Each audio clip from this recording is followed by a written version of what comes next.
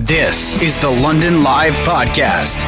Listen live weekdays from 1 to 3 on 980 CFPL. We've been through a lot of change in the last 3 months. That's okay, though. It's okay. We're getting used to some things. Some things we'll never get used to. Some things have been really sad, really tragic. So it's just about kind of moving forward and what we're doing. But at the same time, we happen to have minds putting their heads together and saying, you know, this gives us an opportunity to maybe test some things out. And one of the things, I don't know whether it started to percolate in New Zealand first, might have been, but that thing was the 4-day work week. The idea that in order to stimulate an economy, a 4-day work week actually could do this. Now, I am beyond understanding completely how that will work. If you want to talk economics, I will suggest many people who are not me. But the 4-day work week is actually being tested out, and this becomes fascinating. Joining us right now is Barry Carroll, who is the Chief Administrative Officer in the municipality of the District of Guysborough in Atlantic Canada. And Barry, we want to thank you for being here. How is Monday going? Monday's going well. I had a 3-day weekend there to kind of prepare, so it feels pretty good and pretty fresh today. Okay, so your weekend then must have started after your work day on Thursday. That's exactly right. So this is the anniversary, the 1-week anniversary of the new 4-day work week in our workplace. And let's talk about this pilot project. How long is this planned to go for? Yeah, so we started last Monday. We're looking at a 9-month pilot project, and it's coming out of COVID, actually. For 2.5 months, most municipalities in Nova Scotia actually had vacated their offices for most of the crux of the pandemic, and we decided to staff our offices, and we came up with a 2-day on, 2-day off work plan system, and that kind of led to the 4-day work week idea. Interesting. Okay, so 4-day work week. When you decided to at least put this project in play, what was it that you were hoping it would accomplish? Well, Mike, honestly, we've been 8 or 9, 10 years even really focused on mental health of our employees, something that we focused on. I mean, as you know, I've been in the workplace now for quite some time, and mental health was a little bit of a taboo subject at best, and even when people were taking sick days, if they did need it from a mental health perspective, it wasn't looked on in the same fashion as someone that broke their leg or was sick in some other way. So we started to focus on it a little bit a few years ago, and really, when we start working through the 2-day on, 2-day off system with COVID, we thought, look, we can have a major impact on one's mental health if we look at a new system of the 4-day work week. So that was kind of really, coming out of COVID, it was an idea, and I have to say, even just in a short period of time here, seeing lots of smiles on people's faces, and knowing that we're improving that, home and work-life balance already seems to be proving beneficial here. So really that was the start of it, I think our focus on mental health leading into this, and even early stages, but I almost feel like even this one thing is probably better than all the other things combined that we did over the last number of years. Barry Carroll joining us, Chief Administrative Officer in the municipality of the District of Guysborough in Atlantic Canada, where they are in the throes of a 9-month pilot project looking at a 4-day work week. There may be people listening right now thinking, man, I have so much work, I can't get it done in 5 days, so how could I possibly squeeze things into 4? What are the rules when it comes to the 4-day work week? So it's a condensed 4-day work week, so nobody is getting off with less hours here. So so if you worked 40 hours in the past, you work 40 hours now. You just do it over 4 days. So we're 4 10-hour days. And if you work 35, actually you're working 4 9-hour days. In that case, we're including a half hour for lunch, which is basically on site. But, that's what, the give and take. And really we looked at the work from home model, but it doesn't really work for our workplace. But, this is something that we believe can work for us, Mike. And in our situation, we actually extend the hours that our buildings are open by 5 hours a week. So it's a bit of a win-win here. We increase the service levels for our residents and for our taxpayers, while at the same time our employees get the benefit with the added day on the weekend. And is that day always Friday, or do you have people who kind of shift around so that Friday can be covered, or 7 days can even be covered? Yeah, well, we do have people that do, are involved in different shifts, but our main shift, you're either on Team A or Team B. You're working Monday to Thursday with Friday off, or Tuesday to Friday with Monday off. And the plan is for them to, the first full week of every new year, then they would flip. So we're not doing it every month or every other week. It's very difficult to do that. The system is in place. The first full week of a new year, then they'll flip, and the people that had Fridays off will then get Mondays off, etc. We're talking about experiencing the 4-day work week, which Barry Carroll, Chief Administrative Officer in the municipality of the District of Guysborough in Atlantic Canada, is in the midst of right now. So let's go back over the weekend that you just experienced. We've all had a 3-day weekend before, but you mentioned you're not trimming down hours. So what was the work week like, and then what was the weekend like for you? Yeah, so Mike, I from my own perspective, and I think as I talk to most of our employees, many of our employees are in 10 to 15 to 20 minutes before the workday actually starts anyway. So it wasn't much of an adjustment in the morning, and staying that extra half an hour in the evening, the same thing almost applies. We don't have many people that were running out at 4:30. They were out by 20 to 5 or quarter to 5. So there wasn't a feeling that the extra length of the day was an issue. But of course, when Thursday rolled around, you're thinking that's the new Friday. It has a big impact. And I think even, I'll speak personally here. I'm in to work on Monday, and I have that Friday to look forward to be off. And that gives me a bounce in my step even on a Monday, to start the work week. So it's making, to me, mentally, it's making a difference. And I think that's what I'm hearing from my coworkers here. Did you have any difficulty fitting in everything that you had to do within the first 4 days of the week? Did you end Thursday and say, well, I'll leave this till Monday, or I will find time on the weekend, or did it all kind of come together? Yeah, I would say for the most part it did come together, but I had to adjust. There's no joke about that. I had to adjust what I'm doing on a Monday to Friday, knowing that I had to do it on a Monday to Thursday. I had to adjust my how I was going about the workplace. So there was some adjustment, but in the end, I think it's a benefit. And I think everybody is feeling the same way. Well, it's going to be fascinating to watch how this goes after a few weeks or a couple of months, or even at the end of this 9-month pilot project. But are you hearing anybody today, Barry, who has said, I didn't like that at all, can I go back to the old way? Yeah, I don't think so. We actually gave them all the option to stay on their normal 5-day week, but nobody chose to do that. Everybody is on the 4-day work week, and after week 1, I think everybody is pretty happy with that. So I don't think that's going to happen. Yeah.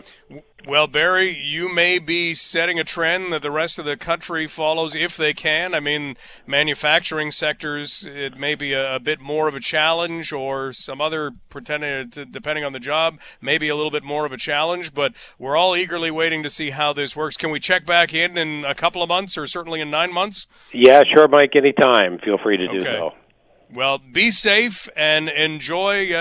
You're almost at third. Look at this, Barry. You only got 3.5 days left in the week. Enjoy that. That's right, I do. It's great. Take care of yourself and keep safe. Okay, take care, Mike. Okay, that's Barry Carroll. He's the Chief Administrative Officer in the municipality in the District of Guysborough in Atlantic Canada. And so they took this into consideration. We all think, as soon as you think, 4-day work week, immediately, what are you expecting? You're expecting, then you reduce the number of hours you're working. They're not doing that. So working 4 10-hour days, that's a chunk. That's Now, a lot of people will admit they do that already, but 4 10-hour days, however, you may be able to get your productivity up, and that's something else that's going to be examined through all of this. There are a lot of workplaces doing questionnaires, asking anyone who's working from home, how do you feel about your productivity? Are you more productive at home? Are you less productive at home? And in some ways, it depends on your certain situation. If you have young children, it is tough to work from home and keep them occupied and keep them safe and happy and all those things. If you're in a different situation from that, you can be more productive. You don't have any kind of commute. You don't have some of the distractions of the office. And in this case, they're looking at not necessarily working from home 4 days a week. But what I'm getting at is these questionnaires are going out there and they're looking at productivity. So if someone were to ask you, if you were to work 4 10-hour days or work whatever hours you do now, but condense them into 4 days so that you get 3 days off a week, is that going to be beneficial? There's always the little check-in on the phone, right? For a lot of businesses, for a lot of jobs these days, there's always that little check-in. There's always something that you could do. But if that was 5 minutes, 10 minutes on the weekend as opposed to another full day of work, they're looking at it for 9 months. And so far, after 1 week, nobody is saying, twist me back. And the idea of whether Monday or Friday would work best, you don't really get to choose. You will be rotated, but, you know, there's a lot to like in this. And just that idea of, you know, what is Monday about? Think about Monday. When you woke up today, if you had to work, what was Monday about? We're at the beginning of the week. I didn't even get all the stuff I wanted to have done on the weekend. Now I've got to do all this stuff until Friday. What if you could say, yeah, Monday, Tuesday, Wednesday, Thursday, and then, I got a day off. That mental health thing, here's what I'm interested to know, just before we leave this. I'm interested to know whether that remains. What Barry talked about, where he says on Monday he feels, hey, I'm going to be off for the weekend as of Thursday. That's new. That's new and exciting right now. And when things are new and exciting, that's fantastic. But when that wears off, will the slog of the Monday, Tuesday, Wednesday, Thursday 10-hour days catch up to them? And that's something to ask once we get to the end. But that's how they're doing it right now in the district of Guysborough.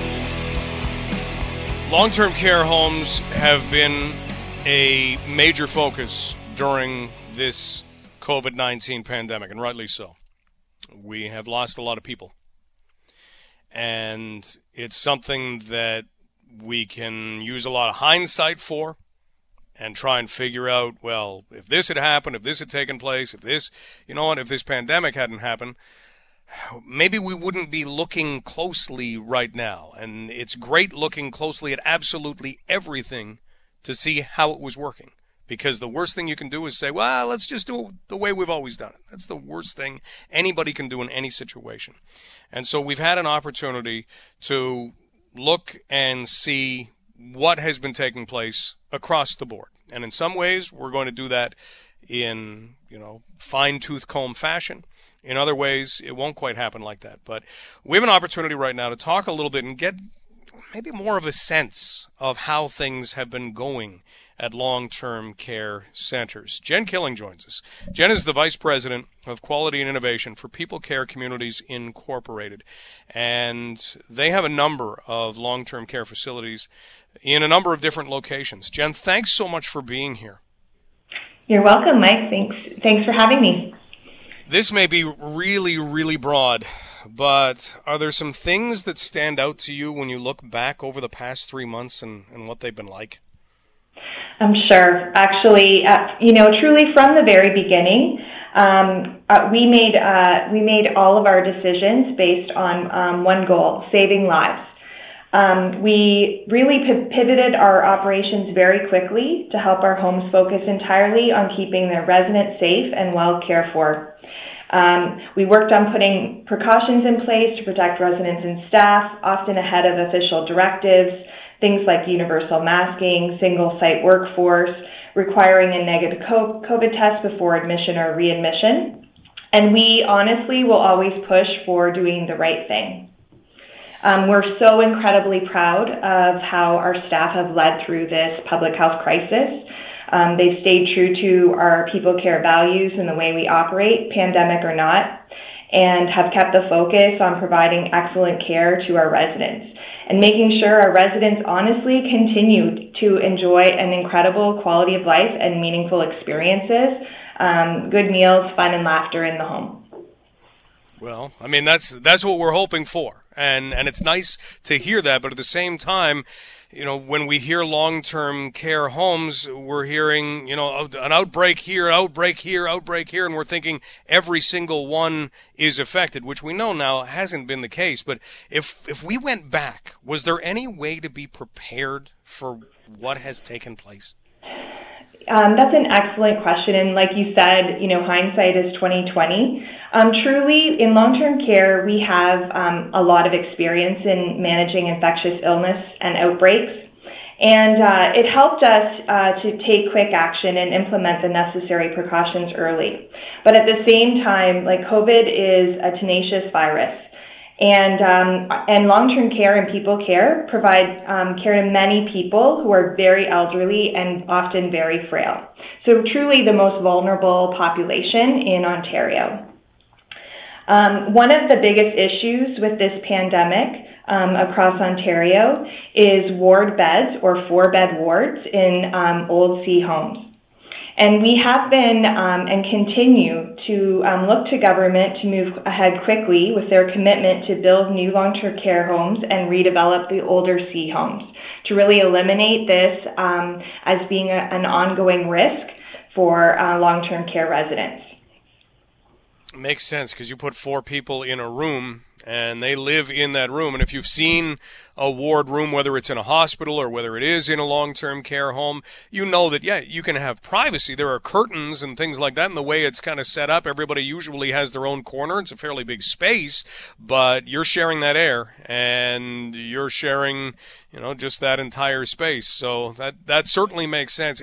If we look, and right now we're talking with Jen Killing, who is the Vice President of Quality and Innovation for People Care Communities Incorporated, and they run a number of long-term care facilities, including Oak Crossing here in this area, and we get an opportunity just to kind of look at how this has progressed. Jen, if you look at changes being made along the way, how would you kind of look at what's been done in that realm? Sure. So change is truly, rapid change is truly the name of the game and has been for the last 3 months. We are every day making changes that are aligned with very quickly evolving government and public health directives, and as we all look to make good decisions based on the best evidence. Our homes put pandemic protocols in place with enhanced infection control practices, and honestly, we have learned and continue to improve and refine our IPAC practices and tools along the way. Testing is truly a big change that we all need, actually all of Ontario needs. To get ahead of COVID, we urgently need on-demand point-of-care testing with rapid results of 60 minutes or less. The rapid test results are actually the key. It would give us in long-term care, but also everyone in the province, the real-time data they need to be effective with best practices in outbreak prevention and management, such as contact tracing and cohorting. So it would actually save lives and prevent costly outbreaks. So better testing processes and data could also be used to inform and shape policy development and, the design of new long-term care homes of the future. So the timing is right for this one. There's many Canadian companies looking for Health Canada approval on their testing solutions, and People Care actually right now has a proposal in front of the government for a rapid results testing solution that would revolutionize outbreak management. It would be game-changing for long-term care. That's good news. I mean, that sounds incredibly encouraging. Now, what are we hearing, or what are you hearing about those rapid tests? I mean, are these things that are tangible in the next little while? Yeah, so there's many products right in front of the government right now looking for approval. They've all been through final stages of accuracy and determination. So honestly, it could happen at any day for that approval to be in place and for us to implement and pilot this solution within our homes. Yeah. Because the faster we can get results, the faster you can know, the faster you can act. I mean, I think we're all kind of looking for that. If you could know, it's fairly quick now. I mean, it's 24 hours, but if you could know a whole lot quicker than that, that would be helpful. We're talking right now with Jen Killing, who is the Vice President of Quality and Innovation for People Care Communities Incorporated. We're talking about long-term care. And Jen, so many things have been able to be altered the way businesses have kind of worked them before the pandemic, and now we have those alterations. Can you see anything that may stay the same when and if our current situation in this pandemic ends? Sure. So one thing that we've always focused on in our organization, but also in long-term care, is we've had strong infection control leads in every home. They're very capable, they're skilled clinical team members, and they've really stepped up throughout the pandemic and led all of our IPAC efforts, such as education for our team and proper use of PPE, building staff confidence so they can trust in their skills, their training, and the equipment in order to, provide care for our residents. We're now actually looking to build on our strengths in infection control, and we're hiring a senior infection control specialist who will oversee and enhance our team's ability to fight COVID now, but also help us frame and design what long-term care will look like in the future. Excellent. Okay. Maybe could we ask two more things, and maybe these will be happier things. Thank you for the answers and everything else. But these ones I think will be happier. The new visitation rules for families. How are they working? So truly, as our families are our caregiving partners, and they're needed and they're missed in our homes. Our families partner with us, and they make it possible to find the balance of quality of care and quality of life. And early on, we made virtual visits a priority to keep our families connected and engaged. Many have participated in that and found it really reassuring. They tell us it's great to see that their mom's hair is brushed or their dad's bed is made because they weren't able to come on site and provide that oversight that they're normally a part of. But truly nothing replaces an in-person interaction. And so we're so pleased with the government's announcement for outdoor social visits as a cautious first step in reuniting our families with their loved ones. For weeks, we've been talking to partners like Family Councils Ontario and the government about how to reunite our families and residents in a safe, supported way. And we're really, really happy to implement our plans for those safe outdoor visits. And in fact, to make that even better, we did take the time to survey our families and find out what do they want and what do they need to return to the home with the right precautions and support. And for them, they shared that it meant PPE and education. Schedule of visits was very important. And we've been working with some innovative applications to make it as easy as possible for families to self-schedule and ensure that they get their visit in. And truly, there's nothing more wonderful than to see the joy on our faces of our families and their loved ones when they're able to get together after so many weeks. Yeah, that's just it. We spent some time just talking about mental health and a 4-day work week to start the show, but I can't imagine what that might do for the mental health of someone in a long-term care home to actually be able to get a visit like that isn't just through a window or isn't, as great as iPads are and as great as phones are and those sorts of things, tablets. How great must it be to think, hey, we could actually do something done right, but we can actually do something that gets them to see their family members and loved ones. That'd be great. Exactly. Well, Jen, we really appreciate your time and your candid answers on all of this. Thanks for taking it through what it's been like on kind of the other side of things. And please stay safe, and I hope that this ends sooner rather than later, and we can put some smiles on some faces. Thank you. Thanks for your time today. Take care. That's Jen Killing. Jen is the VP of Quality and Innovation for People Care Communities, and they run Oak Crossing. So I wanted to see kind of what it was like from the inside, and the idea that here are the things that they're changing. They're hiring new people to address some of the concerns, and you're looking at, the staff doing what they've been able to do. But could you have prevented this? No, I really don't believe that. Do you? I mean, could you have prevented? We had the iron ring put around long-term care homes, but there were some in situations, and Jen pointed it out, where you have ward care, where you have residents in 4 people to a room, ward-style accommodations, and that right there is tough, whether we're dealing with a cold or a flu or whatever it is. And then we've talked about this from the beginning. You feel for long-term care workers when everybody's saying physically distance, and they're saying, yeah, but I have to do a firefighter lift to get this patient out of bed or to get this person out of bed. And so physical distancing, that's not a thing. There are some things that fit within the parameters. There are others that do not.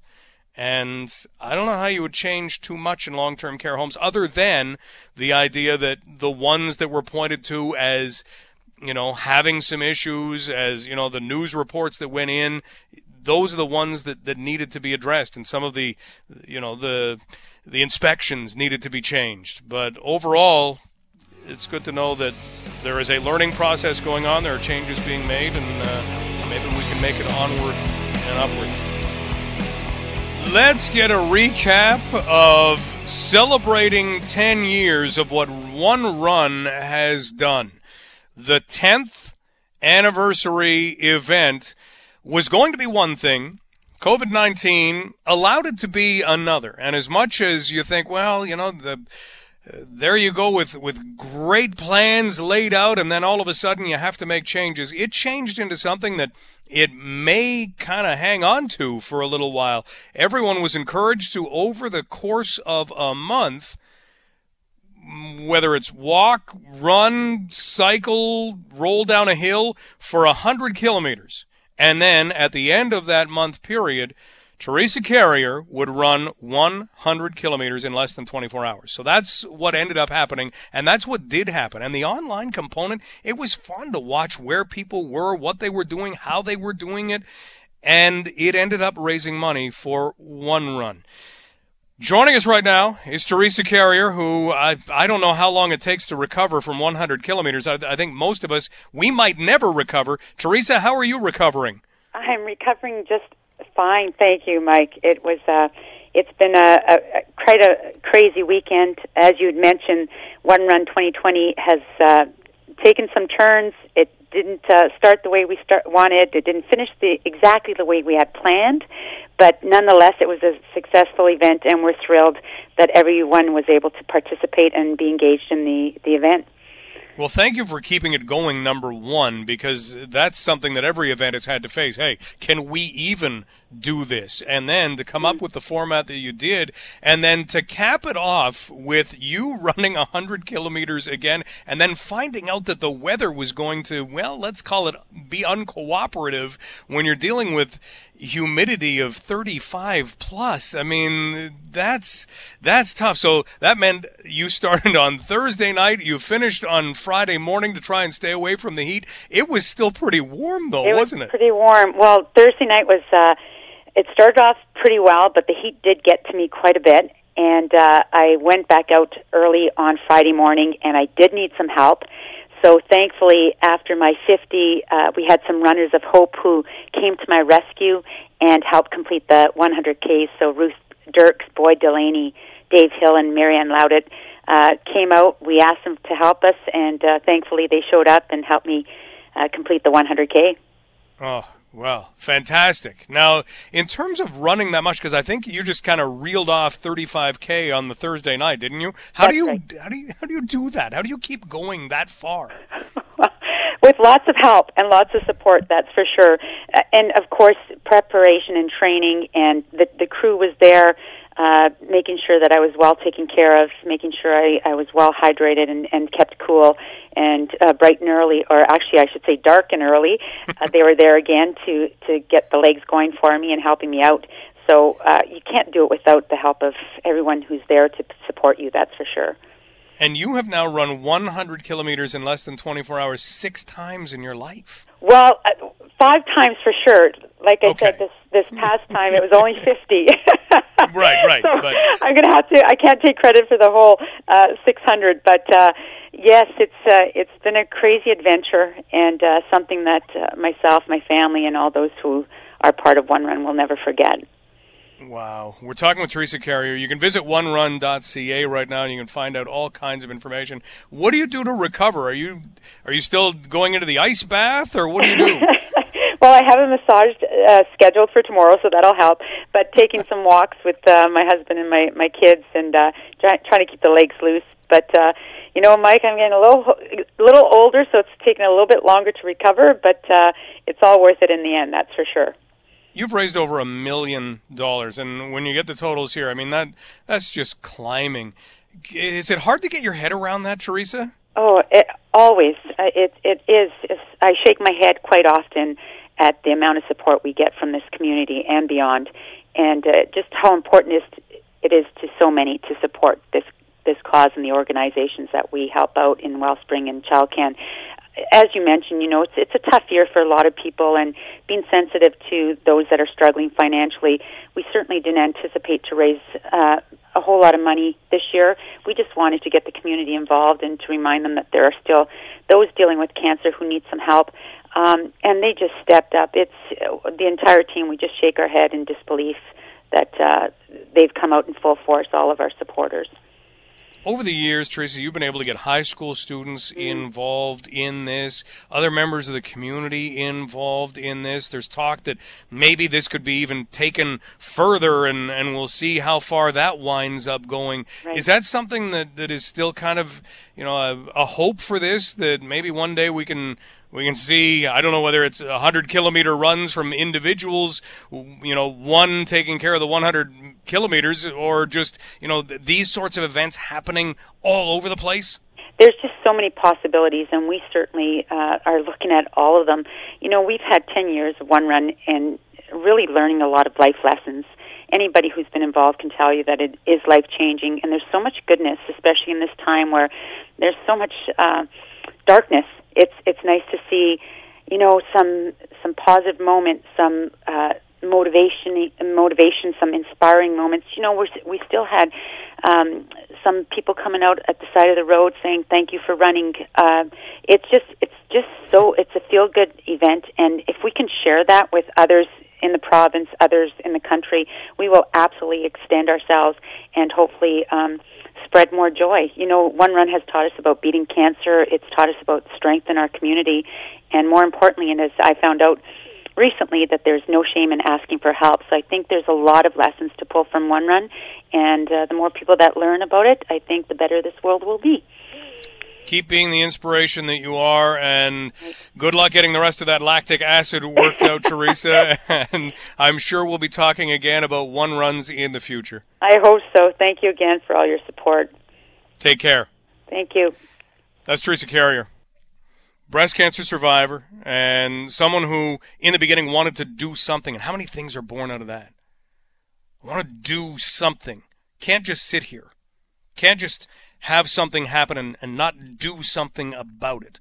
And that's where this was born. And now, well over $1 million has been raised in the fight against cancer. And you can, again, if you don't know anything about One Run, visit onerun.ca, and they've got a great website that can help you to understand everything that has gone into it.